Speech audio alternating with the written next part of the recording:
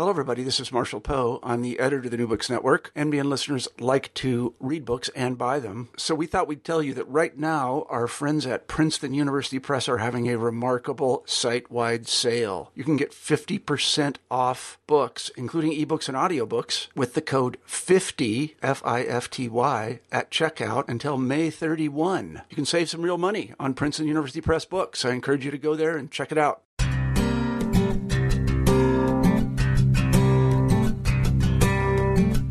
Hello and welcome to New Books and Biblical Studies, where we look at new books about the Bible, from modern-day commentaries and art books to scholarly monographs and reference works.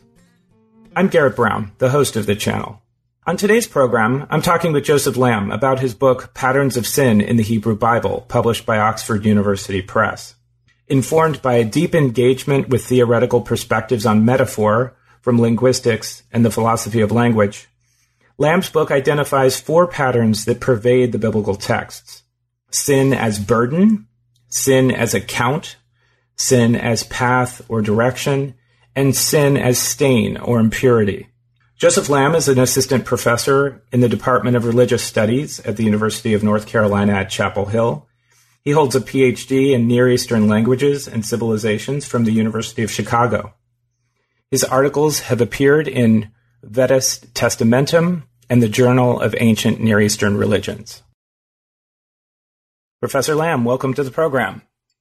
Thank you, Garrett. It's good to be here.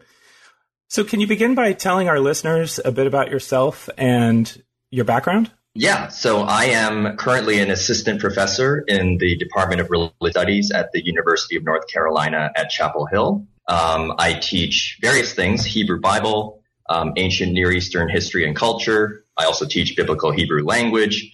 So there's several of us in the religious studies department that work on ancient fields. And so I'm one of those faculty, but our entire faculty spans, the entire world's religions and various phases in time. So I came to North Carolina after doing a PhD at the University of Chicago in Near Eastern Languages and Civilizations, which I received in 2012. And so the book we're talking about is my first book. So, yeah. And it was your dissertation?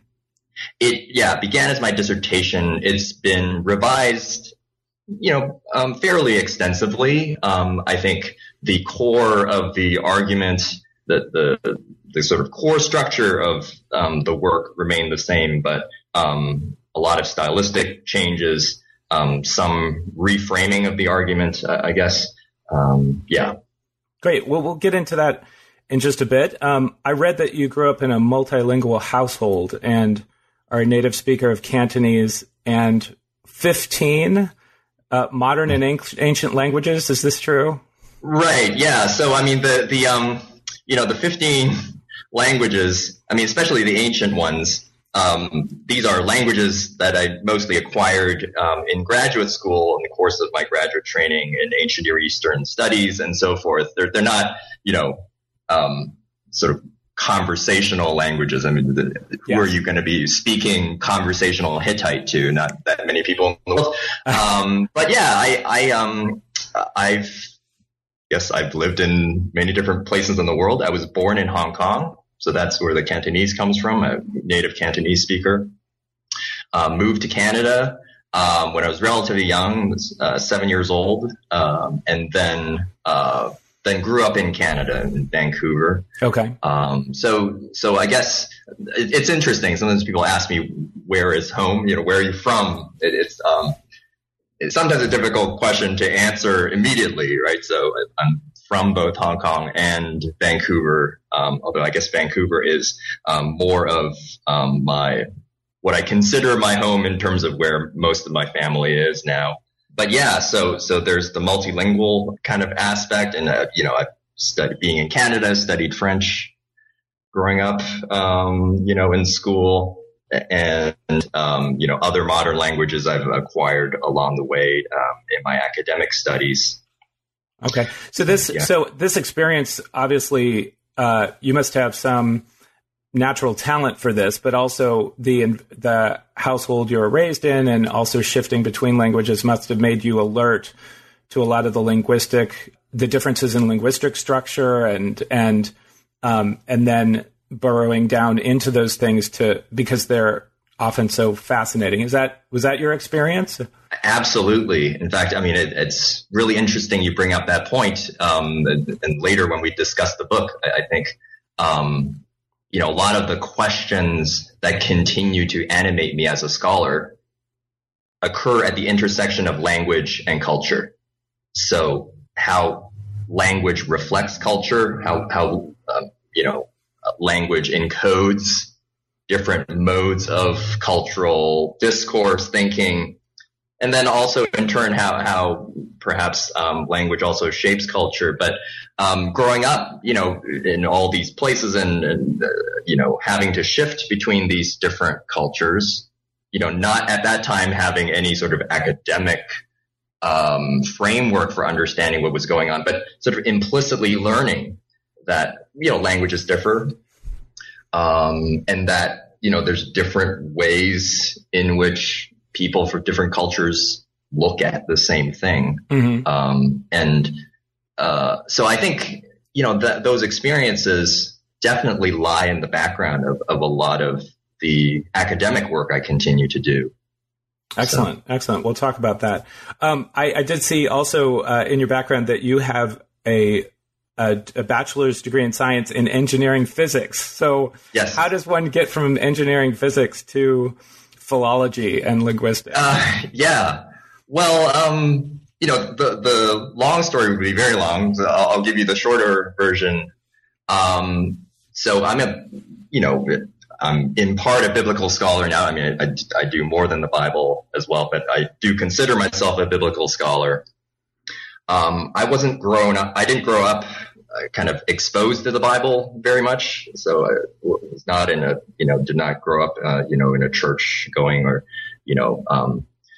household where we necessarily read the Bible all that much. And it was really kind of, later, really during my college years that, I discovered the Bible and church and kind of became interested kind of as a newcomer, mm-hmm. really in this whole other world.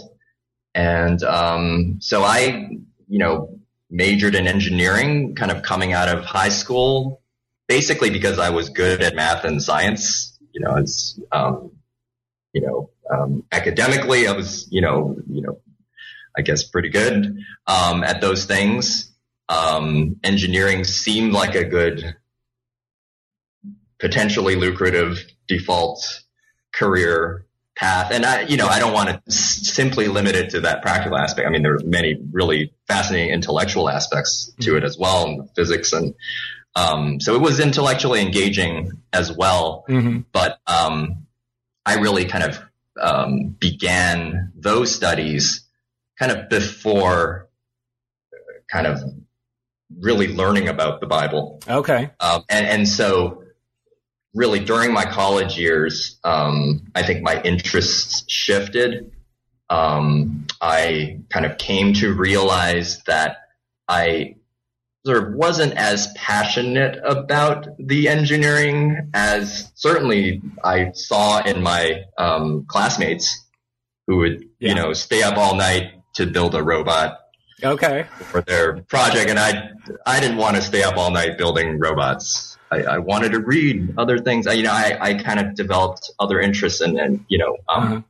As often happens, right, during college years, you discover, mm-hmm. more about yourself, more about the questions that animate you as a person and mm-hmm. so on. Okay. And so that, but I finished that degree. I mean, I was kind of too far in to switch majors at that point, really. I did kind of fit in a year of New Testament Greek during my undergraduate days. Oh, okay. Thinking kind of, maybe I'd kind of do something different after my bachelor's degree, which is what I eventually did. And I eventually enrolled in a seminary, Regent College in Vancouver, which is close to where I was living at the time. Yeah. At that point, still not fully knowing that I would pursue this as an academic career. It was more just a change of pace and wanting to try something different, and to fulfill kind of a lot of the intellectual questions that I had developed. And really kind of from there, that's, how I eventually got to where I am now. Right. That's great. That's great. So before we talk about your book, I wonder what you'd say to those listeners who, from the start, may be put off by this concept of sin. I mean, I think many in our culture today either find it, irrelevant or antique or even offensive, or simply just too severe of a concept for really our modern sort of secular understanding of a little bit more benevolent attitude toward human nature, as just kind of our default mode, in at least in American, modern American culture. Now, it may be a funny way of putting it, but what's the best thing that could be said about the concept of sin in that vein? Interesting. What's the best thing? If you'll allow me to sort of answer the question in a different way. Yes, sure. First, I think first thing I would say to that person who's perhaps put off by this idea, is that my book, at least, I don't see myself, I'm not promoting the idea of sin or this concept in any particular way. I mean, my concerns primarily in the book are historical. Yes. I mean, as a sort of an ancient cultural historian, trying to understand the origins of this concept that undeniably, if we speak about it historically, has exerted a huge influence, right, in Western culture and religious ideas. So we can't deny, however one might react to that idea now as a theological concept. I don't think you can deny that discourse on sin has been important, right, historically. And so what my book primarily does is really kind of go to the very beginning, right, to the texts of the Hebrew Bible, texts that are obviously crucially important for how this concept takes shape in later Judaism and Christianity. And in a way, one might even say I'm kind of deconstructing the concept a little bit, kind of looking deeper, looking at the different nuances, trying to question perhaps, are our modern notions of sin, perhaps some of these ideas that may put certain people off or not, are they rooted in the biblical text or are they not? Or, perhaps there's a contrast there. Perhaps a lot of those theological ideas, come in later periods in history. So we can't know that until we go to the beginning and try to fill out that picture. Yeah, it is remarkable how many layers of accretions, that you have to separate out just as you go further and further back. What Augustine did with the concept of sin and making it much more psychological. But even before that, what St. Paul does, and we'll get into some of that a little later on. I'm very interested in what are the repercussions here. But the effort here is kind of like, I believe it's called stratigraphy, uncovering the layers here. And using an archaeological metaphor. Yes. And to really go back to some of these source materials, which I think we get the layers get in between us and the text. And it's almost, we read back into the text things that may not even be there. So it's very clarifying to go back and to dig through and say, well, what are these operative metaphors, is the way you put it. Another way to reframe some of this context is that there's a religion professor at Boston University named Stephen Prothero, and he says in his book, God is Not One, that all religious people worldwide agree that something has gone awry. They part company, however, when it comes to stating just what has gone wrong, and they diverge sharply when they move from diagnosing the human problem to prescribing how to solve it. And he says that every religion has a problem, and then they have a goal or a solution to that problem. And in Christianity, the Christians see sin as the problem and salvation from sin as the religious goal. And similarly, Judaism, he says, is one of the problem is exile or distance from God, and the solution is retelling the story or abidance by the of the law and walking in the law. So he has, not to get into his argument too much, but it was an interesting way of looking at why sin itself is a problem in the text, and to see why it's important to see if it continues to be the heart of the problem in Christianity and to some extent Judaism, why it's important to go back to the source. What do you think about that? Yeah, I think there's some good points there. I always hesitate, it's kind of a natural reflex as a scholar who works in religion to want to tread carefully about making too sweeping statements that apply to every religion that we know about.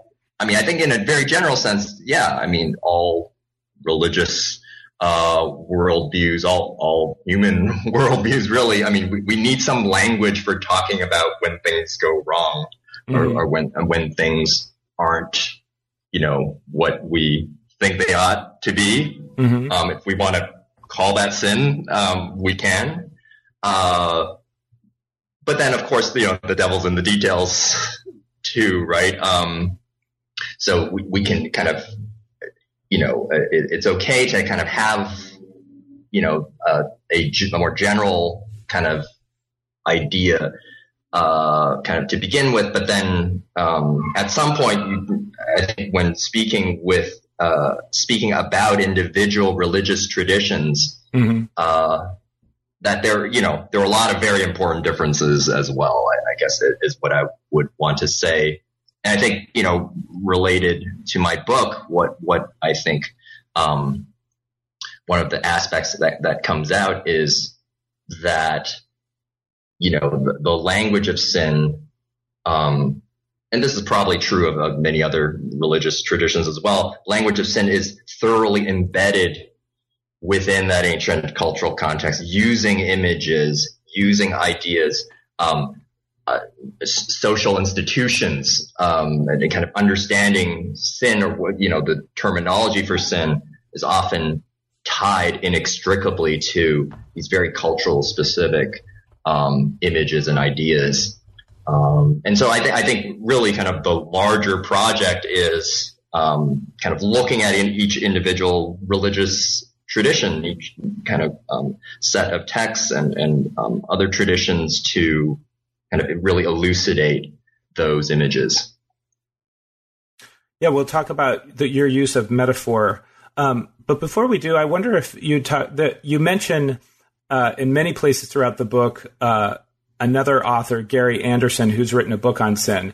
Can you talk a little bit about what his main argument was and his influence in how this book came into being? He actually blurbed your book on the back cover, which is very nice of him. But you disagree, and maybe you've moved him further down the path. But what did he argue, and why was that an important book? Yeah. Okay. So Gary Anderson's book is called Sin: A History. It comes from it's probably written 5 or 6 years ago now, published 5 or 6 years ago. Kind of in a nutshell, I don't have the book with me right now, but so the title of the book kind of hints at what he's trying to do. He's trying to tell a story about kind of the development of the concept of sin throughout time. And he does begin with the Bible. So what he points out, he emphasizes in the book, is that in the Hebrew Bible, the dominant metaphor, kind of in his view, is sin as burden. Sin viewed as something that, like a weight that you carry that weighs down on you, it crushes you, and so on. So that kind of he points out as the dominant metaphor for sin within the Hebrew Bible. In the pre-exilic period or first temple period, so ancient Israel before about 586, which is the, kind of the date that scholars have determined as the date of the destruction of Jerusalem and the temple, the first destruction. So what Anderson says that in the second temple period, post-exilic period, there emerges another metaphor that sort of takes over. This is the metaphor of sin as debt. Sin as a debt that is to be paid back. And as that concept develops and he elucidates this through an analysis of early Jewish and Christian texts, there's kind of an accompanying idea of credit in the form of good deeds. So if a sin is a debt, how do you pay back that debt? Well, you pay back that debt by almsgiving, by doing good deeds, being righteous, and that then you accrue a credit that kind of cancels out the debt. So it's also a brilliant book, covers a huge amount of time in terms of the literary sources that he's dealing with, all the way from the Hebrew Bible text, earliest text of the Hebrew Bible, to Anselm, right? St. Anselm, Canterbury, 12th century, tracing what is he's really mostly tracing the sin as debt idea and kind of elaborating that. So all that to say, kind of how then my book fits in, I'm really focused on the Hebrew Bible part. And I think a lot of what Anderson says is valid. And in fact, I think in my book, I try to give credit to him for kind of pointing out the importance of this sin as debt metaphor really in the post-exilic period. But I think the idea that sin as burden is sort of the one metaphor that we need to know about in the Hebrew Bible, and that's it. That picture, I think, is not adequate. And I think I would guess that he would, admit that himself. Like, he really doesn't spend a lot of time on the Hebrew Bible in his book. It's just one or two short chapters. Mm-hmm. And what I'm really trying to do is kind of expand on the biblical material, right? Which in turn might kind of has implications for how you frame the development of these metaphors later. Right.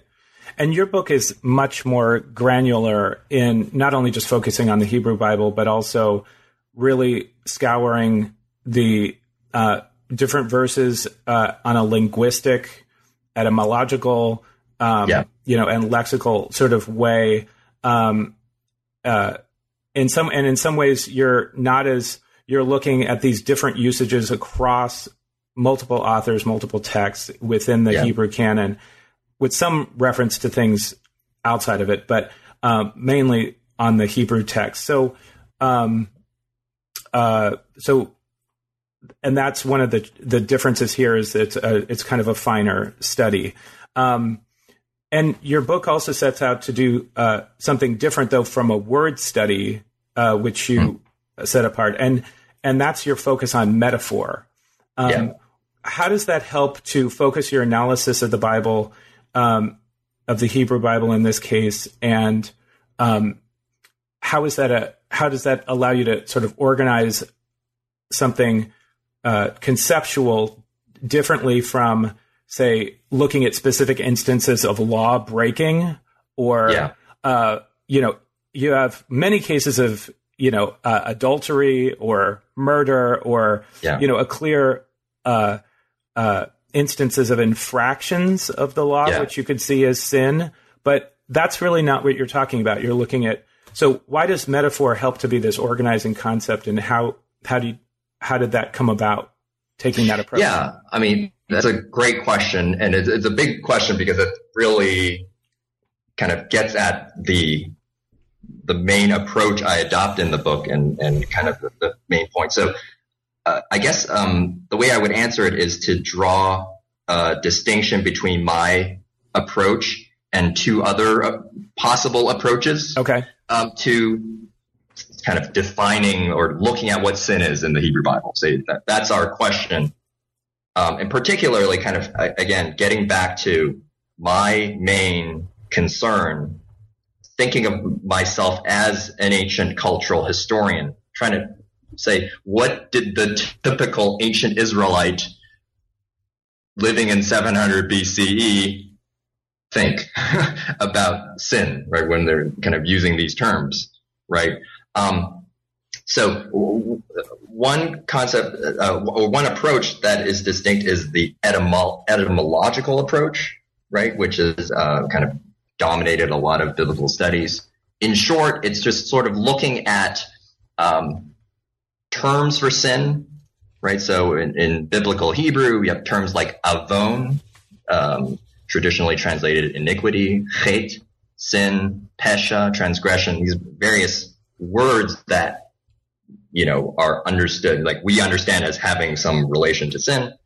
So what a lot of scholars have done is say, okay, where do those words come from? What's the etymology of those words? And avon is kind of seen as, it means a twisting or a perversion. Chet is a missing of the mark.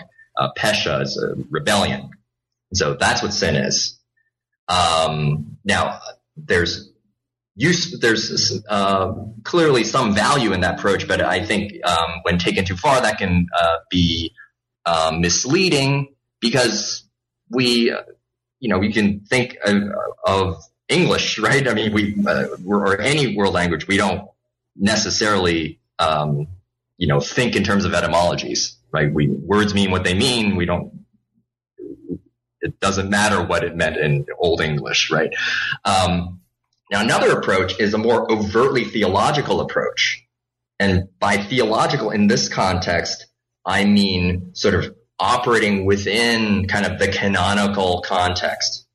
So what is sin? Oh, well, let's start with Adam and Eve, right? Which, it's obviously from a theological perspective, that is valid. But kind of from an ancient cultural perspective, that might not be the best approach either because, the reason that Genesis is where it is in the Bible kind of has to do with other factors, how these texts were collected at a later period, right? So then kind of the question I had for myself was how to, what kind of method would you kind of adopt to try to reveal kind of the more kind of conventional cultural idea of sin? And so I think metaphor is what I kind of came upon as kind of an important entryway, right? And this relates to a lot of recent work, theoretical work that's been done on metaphor in many fields in the humanities in recent decades, within linguistics, philosophy, psychology. So metaphor in the last 30, 40 years has become a very kind of important area of study throughout the humanities. And scholars have basically realized the importance of metaphor, not simply kind of as embellishment. It's not simply a poetic device that can be explained and then forgotten about. It pervades our everyday language. It relates to the way we think about things, not only the way we speak about them. Yeah. So then these metaphors then, especially when by looking at many different examples, so not just one text, but looking at patterns of metaphors. What are the kinds of metaphors that recur over and over within biblical Hebrew? What are kind of metaphors that various different biblical writers from different time periods, different dialects, perhaps even within ancient biblical Hebrew, nonetheless used in common to talk about this idea of sin? So if we group the metaphors in those ways, let's see what we find. So essentially that's what I did. And I kind of group them into 4 major groups, which we'll talk about at some point. Mm-hmm. But that's really kind of the structure of the study. And so metaphor for me is a vehicle for getting at these cultural conceptions. So in the same way that, I don't know, I mean, we might say, if you were from Mars and you're a Martian kind of observing American English and you kind of see, well, why did these Americans use so many sports metaphors or something, talk about, hit a home run kind of in that business meeting or something. Mm. That tells you something about American culture, American society. That's not trivial, right? So yes. There's a reason why certain metaphors recur. They have to do with the importance of those ideas and how available they are to, American speakers of American English. So in the same way, I try to apply that to the ancient situation. Okay. Can you give an example of a metaphor that, non-biblical metaphor, just so we're sort of clear about terms, and how does it differ from maybe some misunderstandings of what a metaphor is? And maybe you can just negotiate that at the beginning so that it's clear. An example of a non-biblical metaphor. Yeah. Yeah. From any language? Yeah. Or? From any culture or. So, I mean, what, like the sports one or? Oh, kind of... yeah. So how does a metaphor function, I guess, is what I'm getting at, so that we can kind of be clear up front about the terms. Because I know you spend a lot of time actually talking about the theoretical and linguistic underpinning of metaphor. And I don't want to just do disservice to the book by downplaying that here. But you do, there is a lot of intense kind of theoretical material here. But how would you explain that, to our listeners about how does it function and, in your sense, in the way that you're investigating it? So one major point I would want to make about metaphor is that, and I think this is crucially important for the study of the Hebrew Bible, really for understanding language in general. It has to do with kind of metaphor as a mode of construal. So I talk about construal in my book in kind of the earlier part where I'm laying the theoretical foundation. So the reason this is important is that, often we talk in everyday parlance, we talk about, such and such a metaphor. So that business meeting was a home run is a metaphor. And it's fine. We put that label on it. But really kind of what we mean is, so the distinction I'm trying to make is that, anything that can be construed as a metaphor is the result of an active process of interpretation. So any phrase or word, any linguistic word or phrase that we call a metaphor is really just a phrase that is most likely to be construed as a metaphor. So one of the examples I use in the book is, that chairman plowed through the discussion. So it's, plowing as a metaphor, right? So we immediately naturally label that as a metaphor. No one questions that it's a metaphor, as opposed to a literal, translation would be that chairman, rushed through and, didn't spend enough time kind of in the discussion, right? So that might be a more literal paraphrase of the metaphor of plowing. But what's distinct about metaphorical language or language that can be construed metaphorically is that the literal construal is always possible. It might seem kind of nonsensical at times, but we can kind of still imagine it in theory. So in theory, you could imagine a chairman like in a tractor plowing through this boardroom, right, and pushing all the furniture aside through the discussion, right? So that would be the literal construal of that phrase. So now it's clearly I mean, in this context, there's no question that that's what is meant. I mean, you could imagine it would be a far-fetched scenario, but at least it's hypothetically possible, right? That could exist. It's a valid English sentence, right? So, I mean, I use that example to simply kind of, put forth this idea that metaphor is a mode of construal. And even though with the plowing example, it's more of a trivial type of example, when it gets to other phrases in the Hebrew Bible, and keep in mind when we're talking about biblical Hebrew, we are working from the perspective of not being native speakers, right? So this is an ancient language. It's not modern Hebrew. It's biblical Hebrew. It's the Hebrew that was spoken, 2,500 years ago. There are no living speakers that we can consult. So in a way, a lot of the intuition, we lack the natural native speaker intuitions that would guide us otherwise. Right. So we actually need to be more precise about kind of these linguistic aspects. So that's part of why I get into those details. Excellent. Let's get into it. Get into your 4 metaphors for sin, and just bridging from what you just said.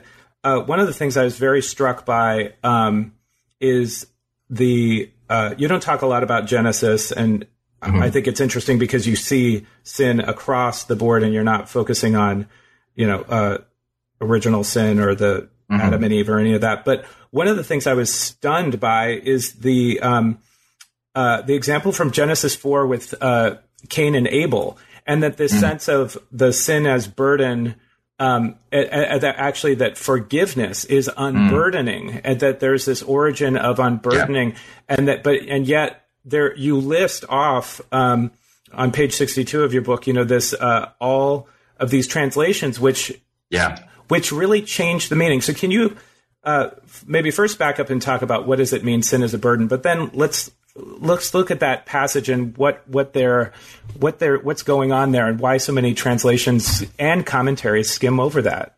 Okay, so just focusing on the first of the 4 major metaphors first. So sin as burden.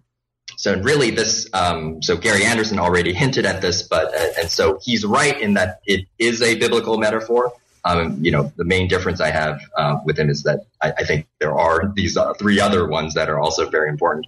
But so this is the idea that sin is kind of this object that is carried or weighs down. I mean, keep in mind when we speak about metaphors, it's not as if every single expression of the metaphor has the exact same image in mind, but I think we can say across a broad variety of different phrases that this common idea of sin as burden is expressed. So in specific Hebrew terminology, one very important term is a verb nasa. So nasa in biblical Hebrew means to carry or to lift off or to bear. So actually some of those different translation possibilities already hint at the different possibilities for the metaphor.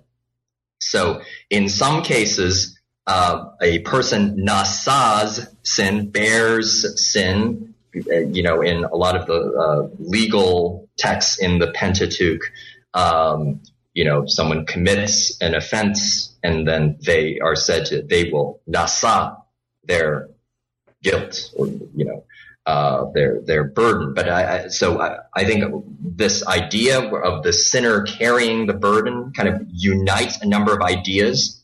It's a way of expressing the state of guilt. It also expresses the liability to punishment, so that punishment is on you as well. So the interesting thing about a lot of words for sin in biblical Hebrew is that they mean not only sin, but also the guilt of the sin and the punishment that is due for the sin. It's all kind of bound up in the same word. So you carry this sin / guilt / punishment with you.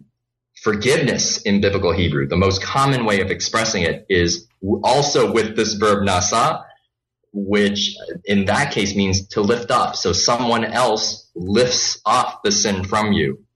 And so whether this could be someone else, you might be asking someone to forgive you their sin, a person, and you ask them to nasa your sin. God also nasas sin off of people.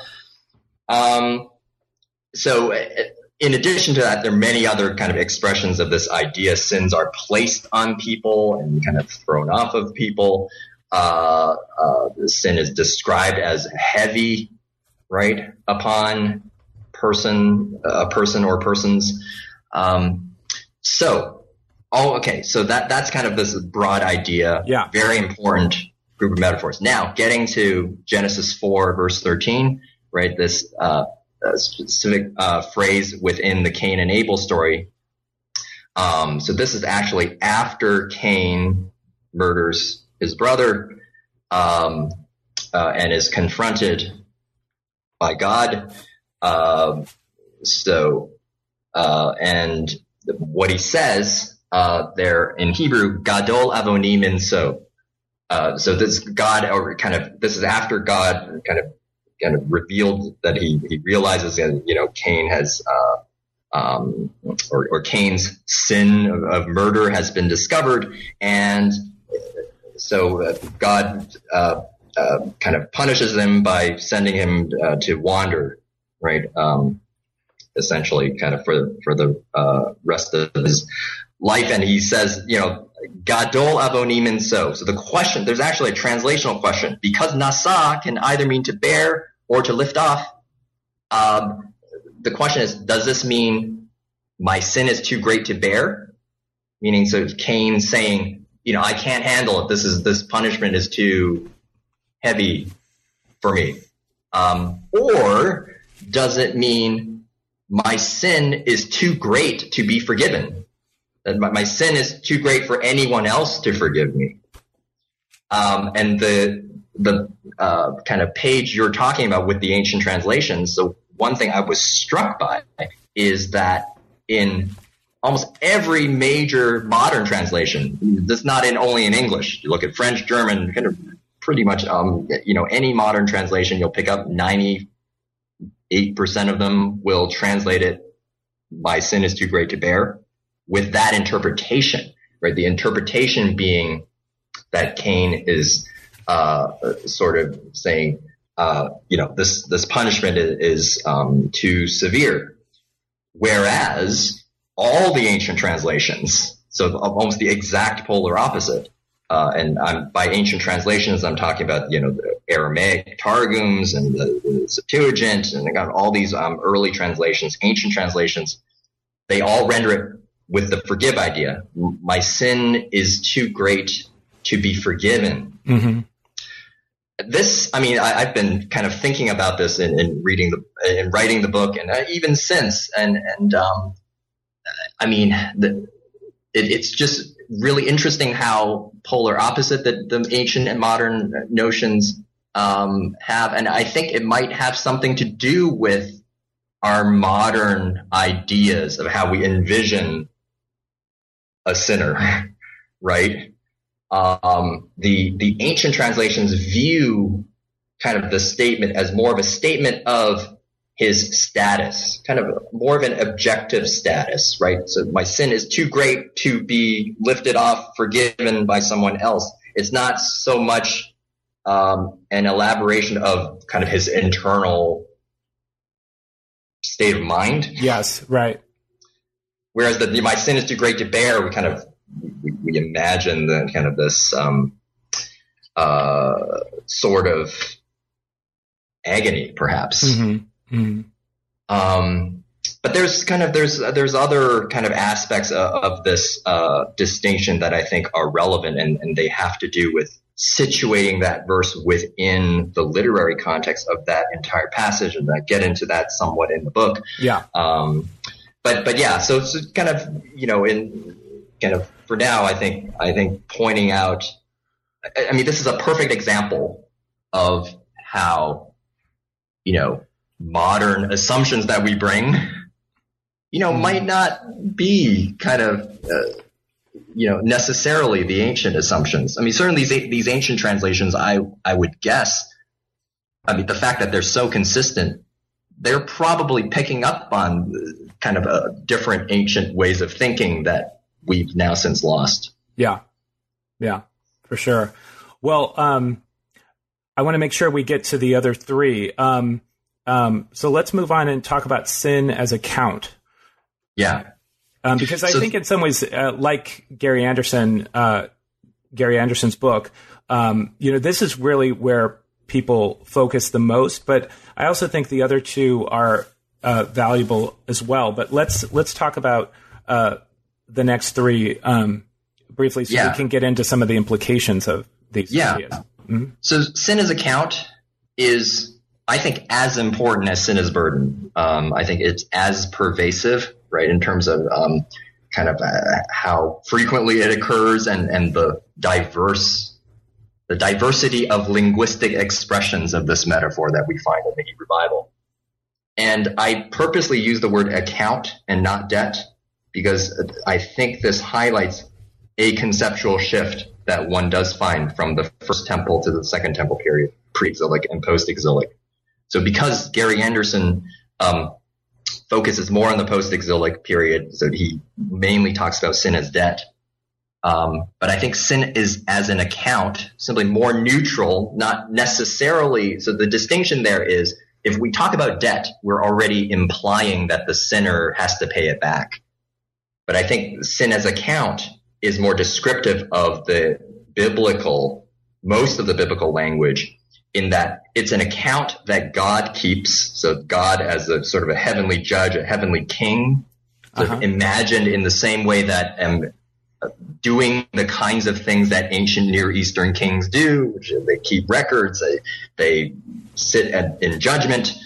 So God keeps records of deeds, good or bad, so sins or righteous deeds. And so here's the distinction for sin as account, sin as debt. In most of the Hebrew Bible, the vast majority of language in the Hebrew Bible, the sinner can't pay it back, right? It's not the sinner paying back the debt, but it's God paying back. And the Hebrew terms here are heshiv and shilem, two common Hebrew words that also occur in economic contexts. So those two words are also used literally for repaying of a debt in other cases. But in context dealing with sin, it's God paying back the sin in proper measure. So if you sinned, God records it. And based on that record, God pays back to the sinner in proper measure. So it's not the sinner paying it back, right? So it's a totally different, in a way it's similar language, but it's totally different conceptually. Right. Connected to this also, we also have sins being written down and erased. So God also writes down and erases sins. So that kind of also confirms this idea that we're dealing with some sort of administrative concept, the language of administration. Right. And another thing you connect account with, which is, I had been thinking of it, or maybe it's just because of the layers of what other people tell me about ledger. It is there is this sense of ledger because you just mentioned that, but you also bring in this notion that actually there is census that is, or a census, or even just writing it down. That it's not simply a ledger of in terms of an economic or financial tally, right? But a census, you say, is actually evoked in a few places.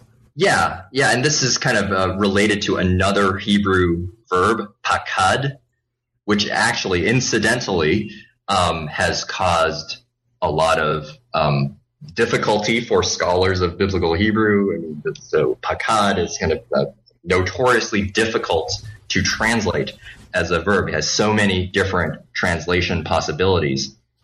So one thing that perhaps more readers might recognize, the King James Version translates certain verses in the Hebrew Bible as, God visiting the sins of the fathers upon the children. That term translated visit is the same verb, pakad. But I think there it's a term of, again, administration, census. So again, we have to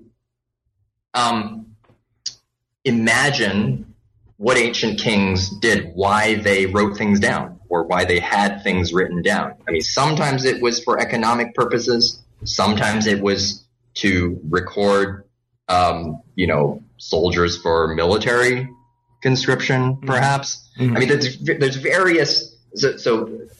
And since we're talking here, I mean, when we're talking about the Hebrew Bible, we're also talking about a period of time, right, in which not writing was invented, but writing was becoming kind of more of an established technology, if you will, within ancient Israel, right? So really, we're talking about kind of these biblical texts were written during a time kind of shortly after, or kind of around the time when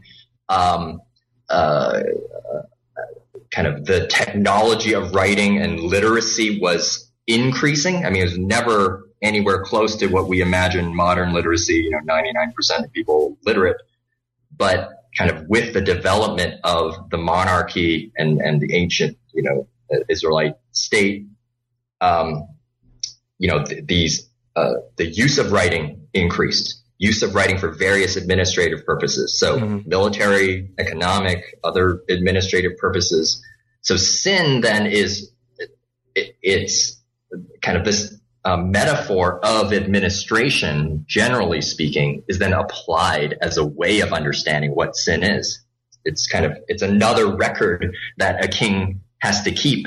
And any good and just king, right, in the ancient world had to maintain that justice, right, by, taking care of, the poor, of exercising good judgment. And, we think of things like the Code of Hammurabi, right, from ancient Mesopotamia, kind of this a symbol of, a righteous king will erect a monument, right, with laws on it.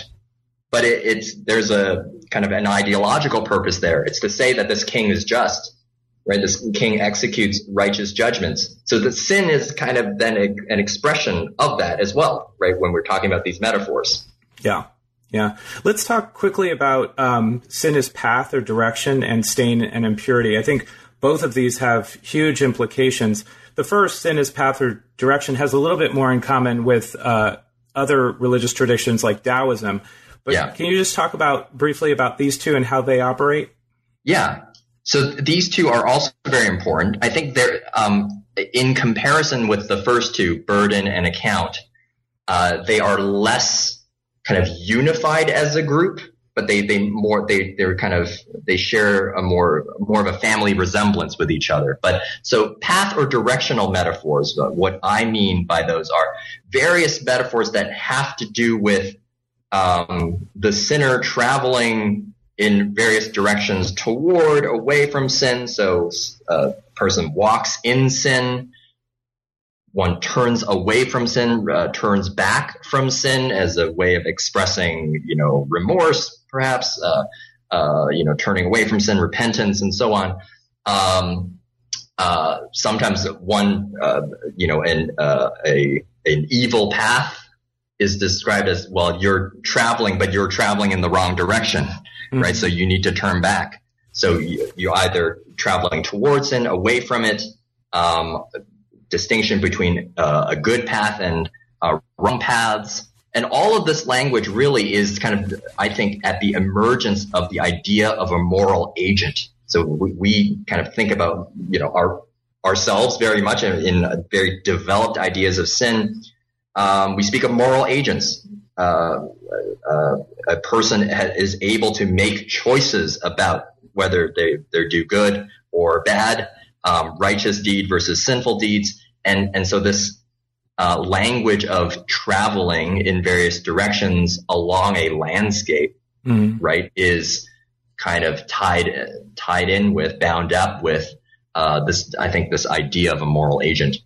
Now, the fourth metaphor, sin as stain or impurity, has this additional tricky part in that it's not always a metaphor. So I want to emphasize first and foremost that the vast majority of purity language, the language of purity and impurity in the Hebrew Bible, doesn't necessarily have to do with sin. So we have this idea, separate idea, a literal idea of ceremonial impurity or cultic impurity. You read texts like Leviticus, perhaps not a lot of popular readers might necessarily spend a lot of time reading the book of Leviticus, but if you did, you would find, certain processes that one goes through, you come in contact with a corpse or, various other things that renders you impure. But I want to emphasize, I don't mean that doesn't automatically mean it's sin, right? Because these are simply kind of cultic categories that one enters into. However, we do also have sometimes sin described as a stain or as an impurity. So that it's used as a metaphor, right? In addition to kind of this literal idea of impurity. Most of the time, I think very frequently, it's interesting, it's often a blood stain. Yeah. Right. So blood on the hands or blood on clothing that's evocative of violence in particular. Right. So your hands are stained with blood.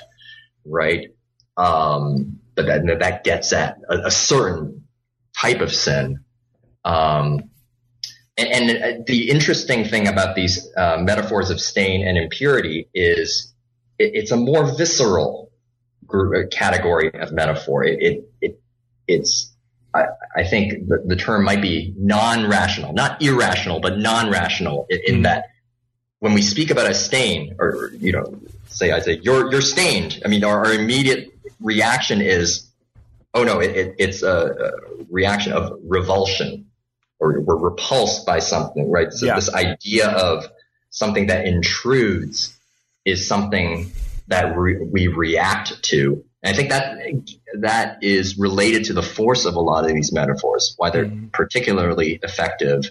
A lot of the language of the prophets in the Hebrew Bible describe the worship of other gods, right? Idolatry as an impurity, right? So this is an intrusion into the pure worship of the Lord, right? And that, I think, is a very effective rhetorical device. Well, I certainly wish we had more time to get into some of the implications of your work, which is deeply fascinating. And I think a lot of people can build on it in the future. It may cause some people to rethink a number of their ideas. But I wonder if you might comment briefly about this notion that if we're looking at it as metaphor, one thing I thought about as I read through the book is that by thinking about it in terms of metaphor, because we're not actually looking about violations of specific codes, if there's this sense that the metaphors help to reinforce this notion, all four metaphors in different ways reinforce this notion that we're not simply, it's actually in some ways anti-legalistic, that it's more like if you look at the trajectory of the path or direction or this notion of account or burden, all of these seem to create a notion that extends beyond mere rule breaking. And do you get that sense that there is this carryover and maybe why there is this kind of bleed over into, for lack of a better term, self-righteousness or an attitude of righteousness that is not specifically related to law keeping? Yeah. It's a very good question. I think what you're pointing out is kind of the result of the approach I adopted because I purposely focused on metaphor and I couldn't do everything in the book. Right. Obviously I just essentially ignored a lot of literal statements about sin that would be important too if you really were kind of defining sin in a comprehensive way. So a lot of statements about this is sin and this isn't. I'm not dealing with that language, but because I'm dealing with the metaphor, I'm also that overlaps significantly with rhetoric, with situations, rhetorical situations in the Hebrew Bible where a certain writer or speaker is trying to convince others, right? So again, you can think of the prophet, you can think of various contexts in the biblical text where this rhetoric might be particularly strong, trying to convince them to either kind of turn away from a certain path of a certain way of behavior to others, trying to argue why this is not something you should pursue versus something else. So kind of there's a rhetorical force of these metaphors that I think is very important. And it is actually, I think, one of the important results of the book, that these metaphors, they're not just simply expressing cultural ideas, but they actually frame the way we engage with the idea. Once you speak of sin as a path, well, you're already envisioning that path, right? You're sort of drawn into the way that metaphor sets up that idea. Even simply in hearing that phrase or reading that phrase. And so I think kind of the focus on metaphor is why you have this strong rhetorical emphasis, and why kind of the book then kind of really focuses more on those aspects of the language. And so I wouldn't dismiss kind of the idea of rule breaking. It just wasn't kind of an emphasis in my book. I think it would be kind of a different book, or there's many other writers that have kind of looked at those aspects. Sure. Excellent. Well, our traditional final question on the New Books Network is, what are you working on now? Yeah, well, I'm actually kind of in the very beginning stages of a second project, looking at the relationship between sacrifice and sin in ancient Israel. I actually happen to be in Jerusalem right now. I'm